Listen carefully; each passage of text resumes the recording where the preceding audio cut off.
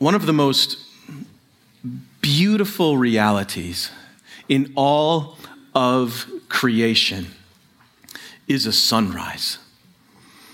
Now, depending on the morning, you might be treated to a spectacular array of color, or depending on the weather, perhaps a pale yellow glow behind a cloudy fog bank. But few things are as ordinary and as extraordinary at the very same time as the rising of the sun. In fact, the rising of the sun is so predictable that you could look up any day in the future, put in a location, and calculated to the minute, you can find the exact time the sun will rise in that location on that day. God's precision is amazing. The rising of the sun is a kind and merciful gift of God to his creation. I am absolutely convinced that the author of Lamentations was beholding a sunrise when he wrote, "The steadfast love of the Lord never ceases. His mercies never come to an end. They are new every morning. Great is your faithfulness." Now, our family's home sits on top of a hill facing Chilhowie Mountain. And so we have the tremendous privilege of daily taking in breathtaking sunrises over Look Rock Tower. But here's what's interesting as it relates to this particular passage. Do you think that these daily God-given gifts of these sunrises lead our family to praise?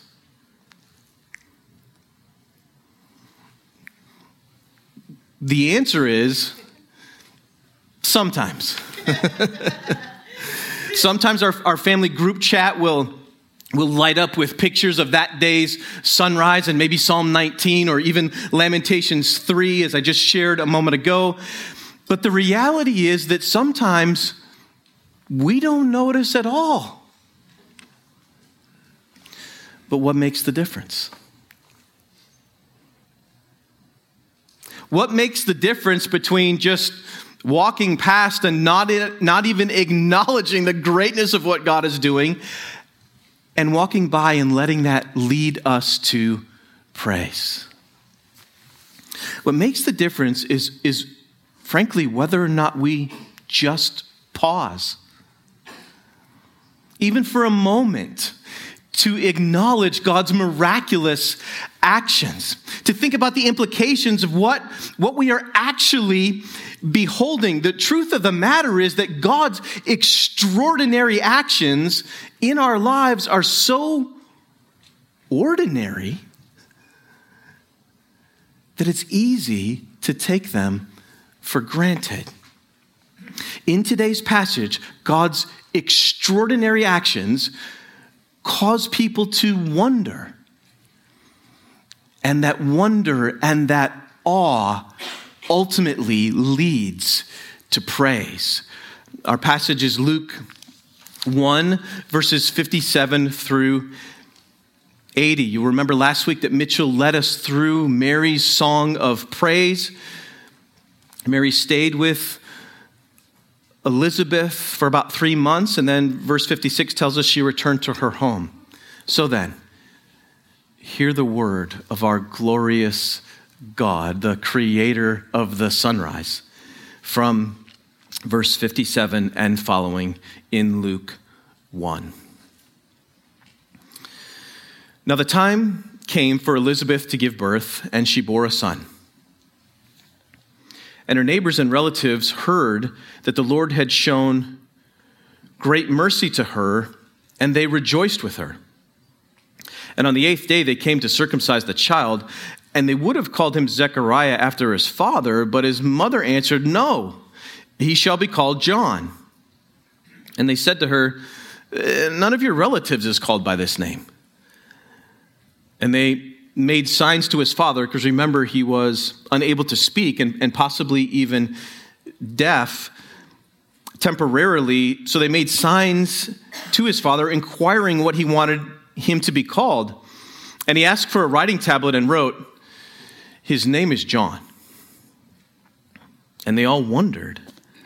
And immediately his mouth was opened and his tongue loosed, and he spoke, blessing God, and fear came on all their neighbors. And all these things were talked about through all the hill country of Judea.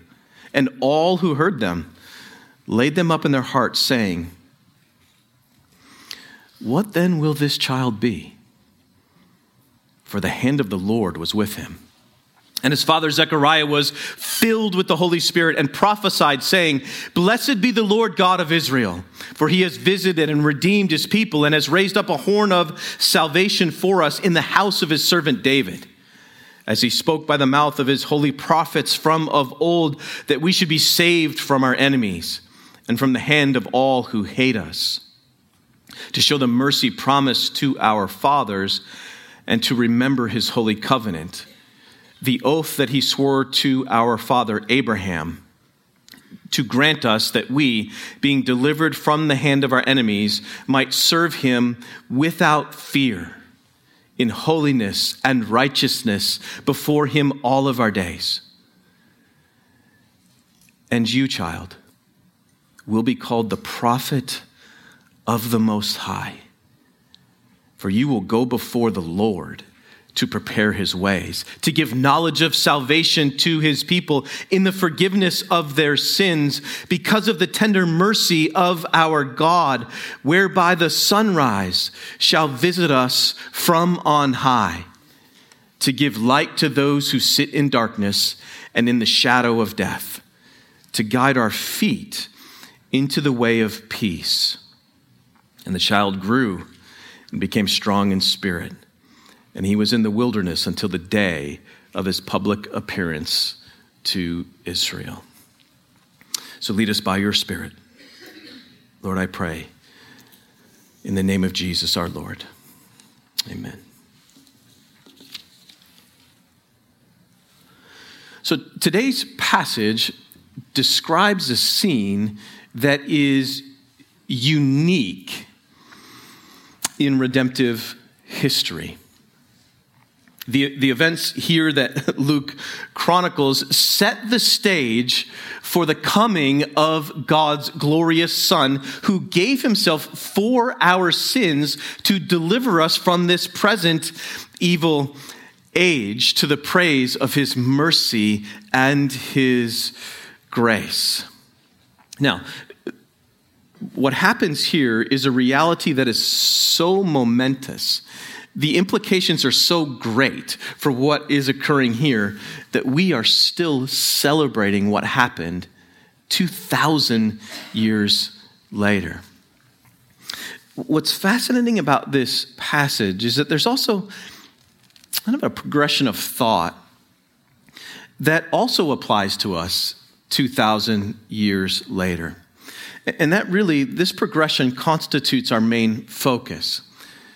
That God's faithful actions elicit wonder, ultimately leading to praise for God's redemptive plan. God's faithful actions elicit wonder and awe, leading to praise for his redemptive plan. So we'll see that that's in fact exactly what happens in verses 57 through 66. God's faithful actions elicit wonder in the people. And because Zechariah has like 9 months or so to really think things over, he has time to reflect on what God is doing. And that just bursts forth from his mouth the moment God looses his lips. And then in verses 67 through 75, we'll see Zechariah's reflections that lead to praise inspired by the Holy Spirit. And then finally in verses 76 through 80, we'll see that the Holy Spirit is revealing God's plan of redemption. In the opening verses of this account of the birth of John the Baptist. We read, "Now the time came for Elizabeth to give birth, and she bore a son. And her neighbors and relatives heard that the Lord had shown great mercy to her, and they rejoiced with her." Much like a sunrise, here is an example of something that is both ordinary and extraordinary at the same time. Worldwide, on average, per day, there are about 385,000 babies born. That's like 250 a minute. That's fairly ordinary. But on the other hand, if we pause for a moment, because that's what we're doing this morning, we're pausing to wonder, to think, to be in awe of what God is doing. On the other hand, if you allow yourself to wonder, the birth of a human being who has a soul, who's made in the image of God, the creator of this child, who intimately knows this child, he who is the Lord of glory. If you think about that for a second, the birth of even a single child is an extraordinary miracle. Every birth, the life of every child, every male, every female, healthy or unhealthy, regardless of circumstance, is nothing less than sacred. An absolutely precious treasure from the giver of life. But what makes this birth particularly extraordinary is that we can have a fair amount of confidence that of the 385,000 or so babies that are going to be born today in the world, probably none of them are going to be born to a woman the age of Elizabeth. And almost undoubtedly, none of their births were prophesied beforehand by the angel Gabriel sent from God. And with 100% certainty, we know that not one of them will be heralding the coming of God's Son, the Lord Jesus Christ. What's happening here is utterly unique in redemptive history. On the one hand, it's both ordinary, and on the other hand, it is utterly extraordinary. Now, somewhat of a family dispute breaks out here regarding the name of the child. That could never happen, right? No one ever wants to lay claim for the baby's name. But first Elizabeth and then Zechariah in writing confirms that the boy's name is John. What makes this non-negotiable is that John was the name given to them by the angel, sent from God, the angel who stands in the presence of God. To use Mitchell's phrase from last week, that's kind of a big deal. But this causes the people to wonder, since John wasn't a family name. What's wrong with Zechariah Jr.? That's a good name. That's your father's name. Or there might be many other names that would have been perfectly appropriate. Why John? Well, then Zechariah speaks. He speaks for the first time in 9+ months. And when he does, when the silence is broken, fear spreads throughout the people. And this is where the passage begins to get really interesting. That news spreads throughout the whole region, verse 65. And then verse 66, all who heard it laid them up in their hearts, saying,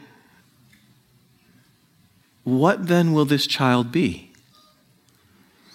In other words, they're pausing to wonder about the extraordinary circumstances surrounding this child's birth. Remember the first progression of our thought. God's faithful actions to this one particular family elicit wonder. So what's going on here? God's faithful action in this case is that he did what he said he would do despite what seemed like impossible circumstances. And everybody around has heard about it, and they know that this is not ordinary. What about you? What about you in your life when you think about God's actions in your life? Now, undoubtedly your circumstances are different than the circumstances that happened here in this unique moment in history. But have you ever asked God for something? And then he delivered? Maybe you asked God to protect someone, or to help someone, or to provide something that was really important. And God did it. He answered your prayer. Well, how did you respond to God's faithful actions in your life? Did it cause you to pause? Did it cause you to wonder? Did it perhaps leave you in awe? Or depending on the circumstances, maybe it caused you to fear. Maybe you were so thankful that it led you to praise. Or maybe you barely thought about it. Maybe you forgot that you even prayed about it, and you just moved on to the next thing without acknowledging it at all. You remember the story when Jesus healed 10 lepers, and one of them came back to thank him and to praise him, to give glory to God. Now, undoubtedly, all 10 lepers were exceedingly thankful. How could you not be if Jesus healed you from leprosy? But do you remember what he said to that one leper? Where are the other 9? Were not 10 healed?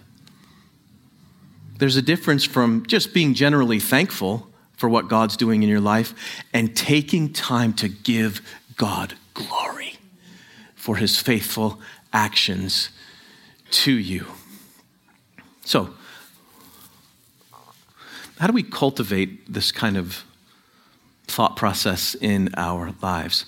I would encourage you not just to think about big, massive, extraordinary things that God is doing in your life, but let's begin by thinking about the way God works in our lives very regularly, perhaps on a daily basis, to care for us, to protect us, to provide for us.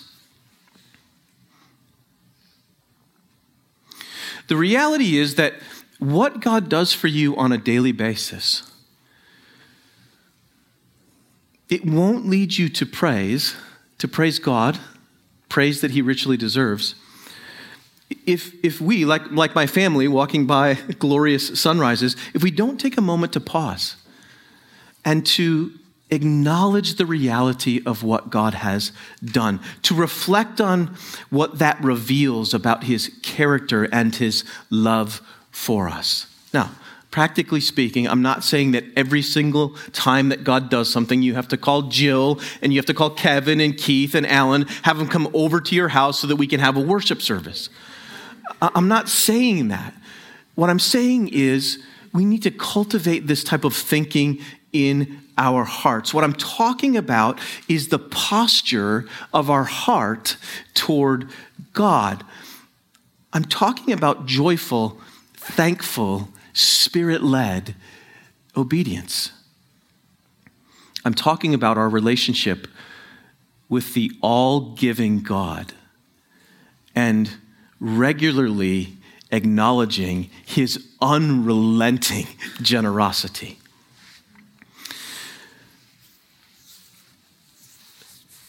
So, kids, I wanted to talk to you for just a minute about how to cultivate this way of thinking in our hearts, regularly acknowledging God for what he's doing. Maybe some of you get a little bit scared when you go to bed at night, at least some of the time. That was me when I was a child. That was me last week. Sometimes I still very strongly sense the presence of evil and I feel scared. And so I have to ask God to protect me, body and soul, right? Well, what happens when you wake up in the morning? That's an answered prayer. If you went to bed and prayed, Lord, please protect me from evil tonight. Please guard me body and soul tonight. And then you go to sleep and then you wake up in the morning. Don't take that for granted. Before you run down and have a super healthy breakfast or Fruity Pebbles or whatever it is that you're having for breakfast, before you get out of bed, stop. Acknowledge God. Thank him for protecting you through the night. Say, thank you for answering my prayer. Thank you for your kind provision. It's gracious of you that I woke up this morning, that I have breath in my lungs. Thank you, Lord. That's easy, right? It's not super complicated, but it's also super easy to just get out of the habit of praising the God who provides everything extraordinary and everything ordinary in our lives. In fact, his extraordinary action in our lives is so common that sometimes his miraculous grace can just seem ordinary from day to day. Now, one of the things that's very good about doing this, about cultivating a sense of not just general thankfulness, but specifically giving praise to God for his work, is that what happens when God doesn't answer one of your very specific prayers that you have asked of him? Well, if that's a one-off, in other words, Lord, I've prayed this prayer and now I'm thinking about it and you didn't answer this prayer and now my heart is angry or I'm frustrated or I'm disappointed or I'm confused. If that's your only frame of reference, that could be bewildering for you in your faith. But what if on a daily basis you are regularly in the habit of giving God praise for the ordinary and the extraordinary things that he is doing in your life on a daily basis? That will help you, that will help guard your heart against frustration when one particular prayer isn't answered in the way that you thought God should answer it.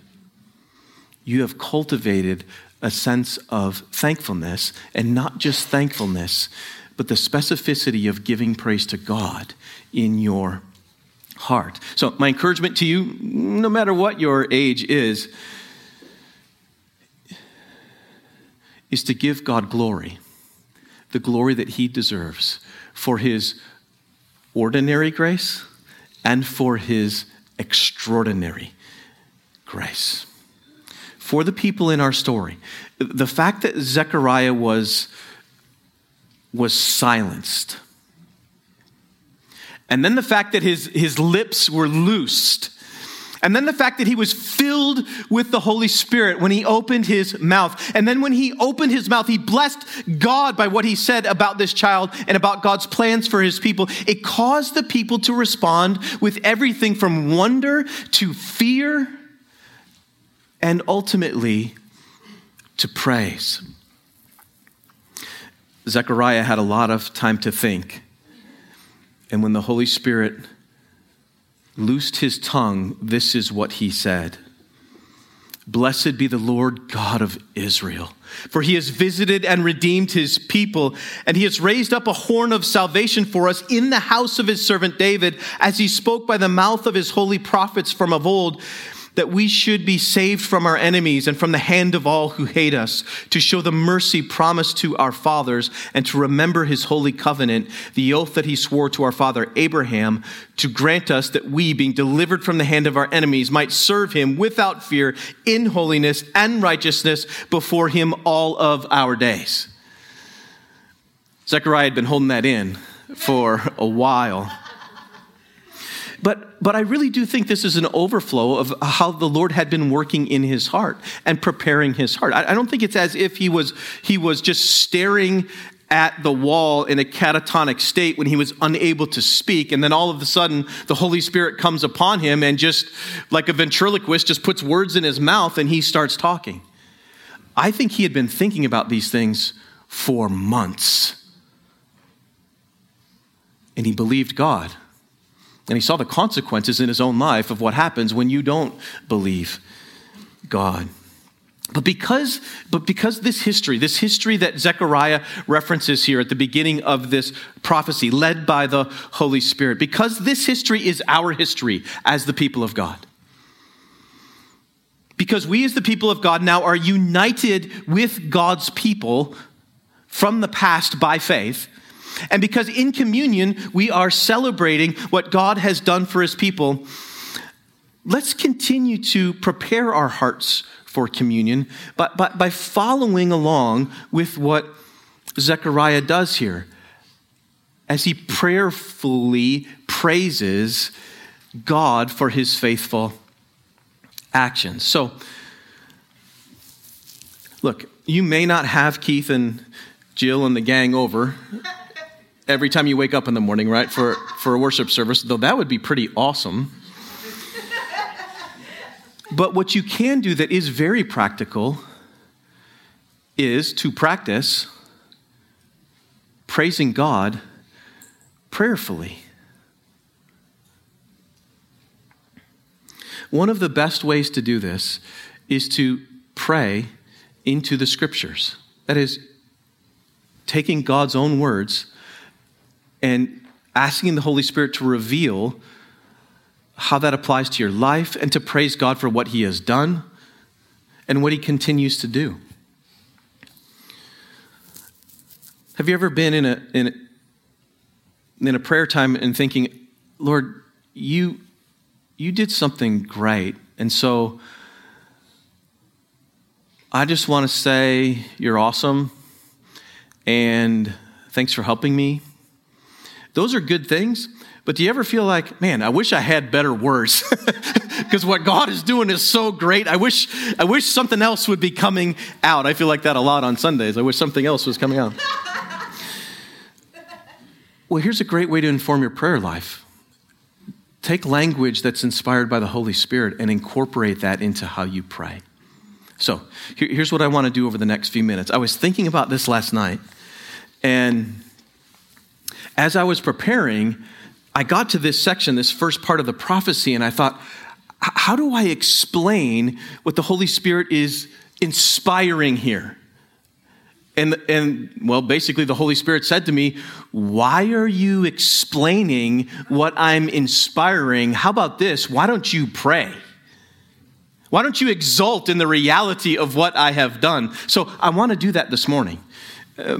I want to take some time to pray over us as a body. I'm just going to pray these particular verses and the implications. My encouragement to you is just in the freedom of the Holy Spirit. If God is working in your life and there's something particular or personal that he brings to mind while I'm praying, pray that. You're welcome to pray privately. You're welcome to pray quietly out loud if you want to, because we're all doing the same thing. We are taking time at this moment in the sermon as an application of what we're talking about to exult in the greatness of what God is doing. Okay? So I'm going to start leading through this. You are welcome to allow my prayers to be your prayers. That's totally fine. But I also want you to feel the freedom that if the Lord brings something to mind, you pray that. You thank God. You take time to praise him for what you're thinking about.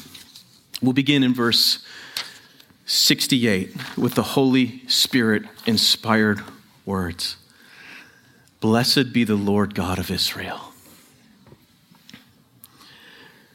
Blessed be the God of Israel. Our Father who art in heaven, you are blessed. We pray that your name would be hallowed on earth as it is in heaven. Lord, I know that later in Nehemiah we will read these words, that you are exalted above all blessing and praise. So this very morning, because of who you are and because of your faithful actions, we are acknowledging as a people together that you and you alone are worthy of praise. Great are you, Lord, and greatly to be praised. Your greatness is unsearchable. As Zechariah prophesied, through your Spirit, you have visited your people. And as those who live on this side of the cross, we recognize that you visited us in the person of your glorious Son. You blessed your Son at his baptism and on the Mount of Transfiguration when you thundered your approval of him from heaven. And we also acknowledge him as your blessed Son. Lord, we freely confess that you alone are God and that there is but one God. There is but one mediator between God and man. It is the man Christ Jesus, your blessed and beloved Son. It was for our redemption and for our eternal good that he came and that he lived, that he tabernacled among us. Thank you for the redemption we have in his name through the horror of the cross. Your Son was the living and moving embodiment of your holy presence on earth until he died and was buried and was taken up into heaven. And Lord, we praise you that he now sits at your right hand. Thank you that when he ascended on high, you sent the Spirit to live within us so that we might fellowship with you. As it causes us to long to be in your presence, not just by faith, but face to face, to gaze upon your beauty, the majesty of your glory, and the fullness of your perfections. Until that day, thank you for filling us with your Spirit. Lord, you have raised up a horn of salvation for us. That is, you've shown your strength to save and your power to redeem. Jesus is the horn of salvation. He is at the same time David's son and David's glorious Lord.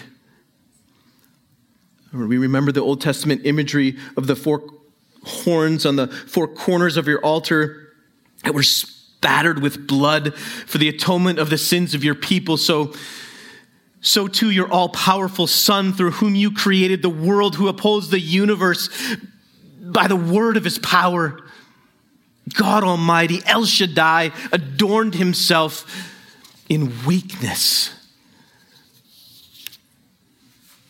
His blood, your Son's blood, our Redeemer's blood, spattered on the altar of the cross so that our crimson sins might be washed whiter than snow forever. You are our rock and our fortress and our deliverer, our God, our rock in whom we take refuge, our shield and the horn of our salvation, our stronghold. As Zechariah says, you spoke by the mouth of your holy prophets from of old, and you revealed to Zechariah that his son would be the last in this line of prophets. Oh, and we rejoice because in these last days you have spoken to us through your Son.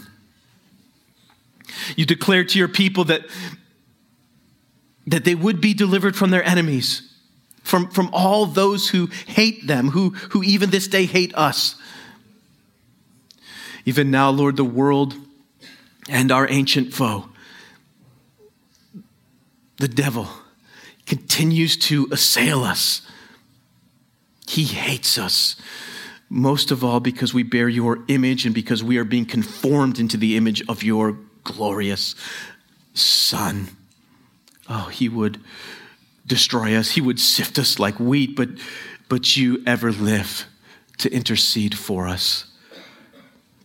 You uphold us with your righteous right hand.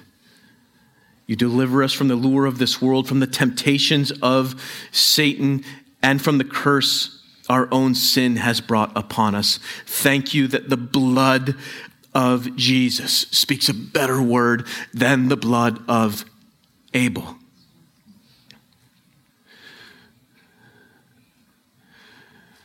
Zechariah attributed your action to your mercy. Mercy you promised to our forefathers, going back to the covenant promise you made to our father Abraham, who was justified by faith, even as he was willing to withhold not his beloved son from you. In your mercy, you provided a lamb for the offering, a ram whose horns were sovereignly entangled in a thicket, prefiguring the one who was to come, the one Zechariah's son John heralded as the Lamb of God who takes away the sin of the world. Because of this Lamb, who is at the same time the Lion of the tribe of Judah, we as your people have full confidence that we will be fully delivered from all our enemies. Lord, we have been delivered from our greatest enemy, our sin. Not to fall back into it, but to be considered slaves of righteousness, serving you in freedom and with great joy in the splendor of holiness all of our days. Even as we confess that we are unworthy servants whose righteousness is as filthy rags, yet you graciously reward us with your presence forever. Lord of glory, we claim no inherent beauty within us, but revel only in the righteousness that are the righteous robes of our substitute, the Lord Jesus Christ, who clothes us with the impeccable perfections of his absolutely pristine beauty. For these things, along with Zechariah, inspired by the Holy Spirit, we praise you. We praise you by the power of the same Spirit who filled Zechariah to offer similar words to you. And I pray, Holy Spirit, even now be reminding your people of the goodness of what you have accomplished for us and the way that you faithfully act in our lives, even when our circumstances are screaming another truth.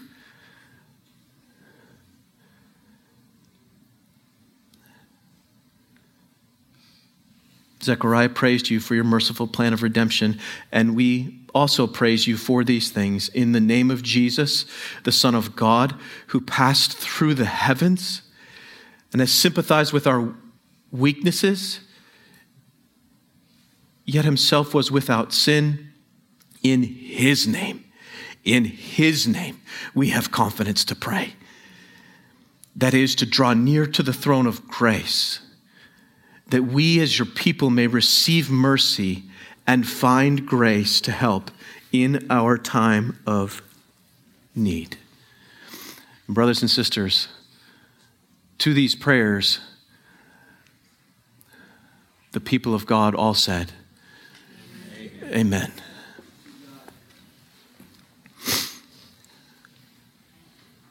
When we take the time to think about them, God's faithful actions do indeed elicit wonder, leading to the prayerful praise of his people for the mercy of his plan of redemption.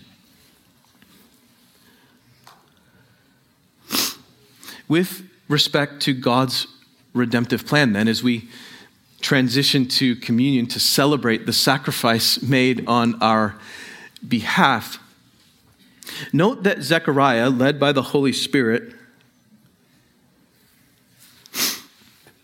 focuses more narrowly now on his own son and the one who will come after him. With respect to his own son, John, the prophecy is, "And you, child, will be called the prophet of the Most High, for you will go before the Lord to prepare his ways, to give knowledge of salvation to his people in the forgiveness of their sins." Just note how straightforward and clear that is.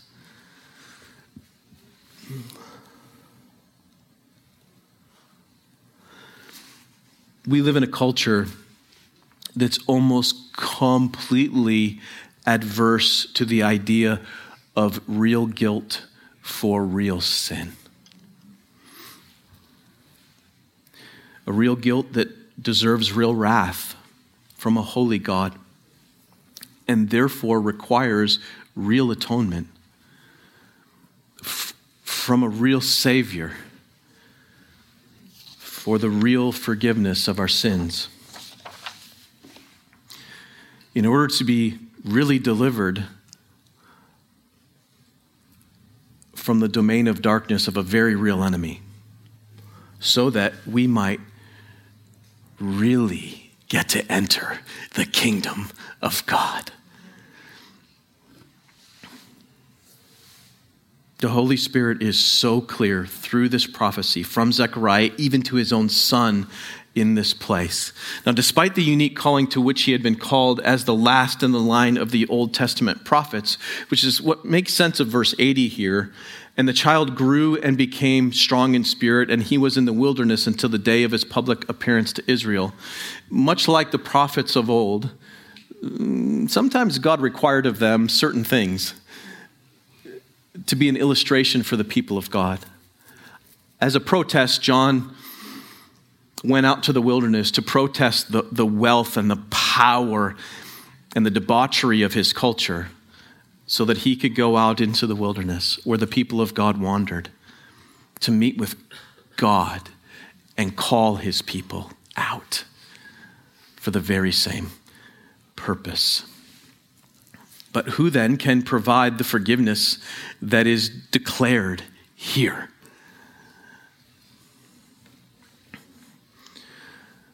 Verse 78,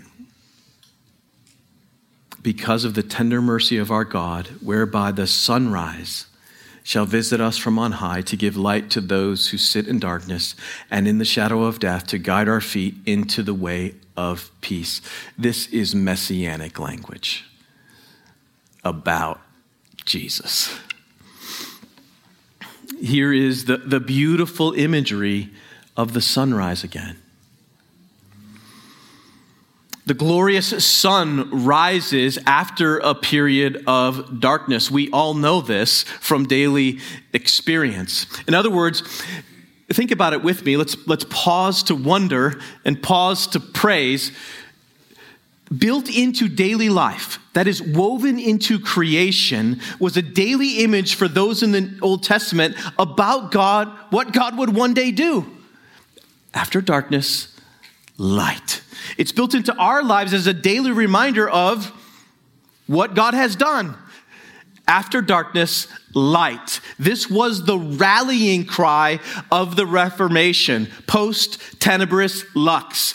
After darkness, glorious light. Isaiah 9:1, "The people who walked in darkness have seen a great light. Those who dwelt in a land of deep darkness, on them a light has shone. For unto us a child is born, to us a son is given, and the government shall be upon his shoulder. And his name shall be called Wonderful Counselor, Mighty God, Everlasting Father." And look at the last few words here of verse 79. What's his final title? Prince of Peace. The Apostle John puts it this way at the beginning of his gospel: there was a man sent from God whose name was John. That is John the Baptist, Zechariah's son from our passage. He came as a witness to bear witness about the light, that all might believe through him. He was not the light, but came to bear witness about the light, that the true light which gives light to everyone was coming into the world. In other words, after a sustained period of darkness, the Prince of Peace himself, the light of the world, came to guide our feet into the way of peace. In fact, he himself is the way, not just to peace, but to the Father. He alone, that is Jesus, God's anointed Messiah, he alone has the power to redeem. Through the atoning death and glorious resurrection of Jesus, real forgiveness for real guilt is offered to real sinners like you and like me. So this morning, through two very ordinary means, broken bread and fruit of the vine, we celebrate the most extraordinary event in the history of mankind, namely the sacrifice of Jesus on our behalf that grants us fellowship with God forever. That reality is worth celebrating this morning. Praise be to God.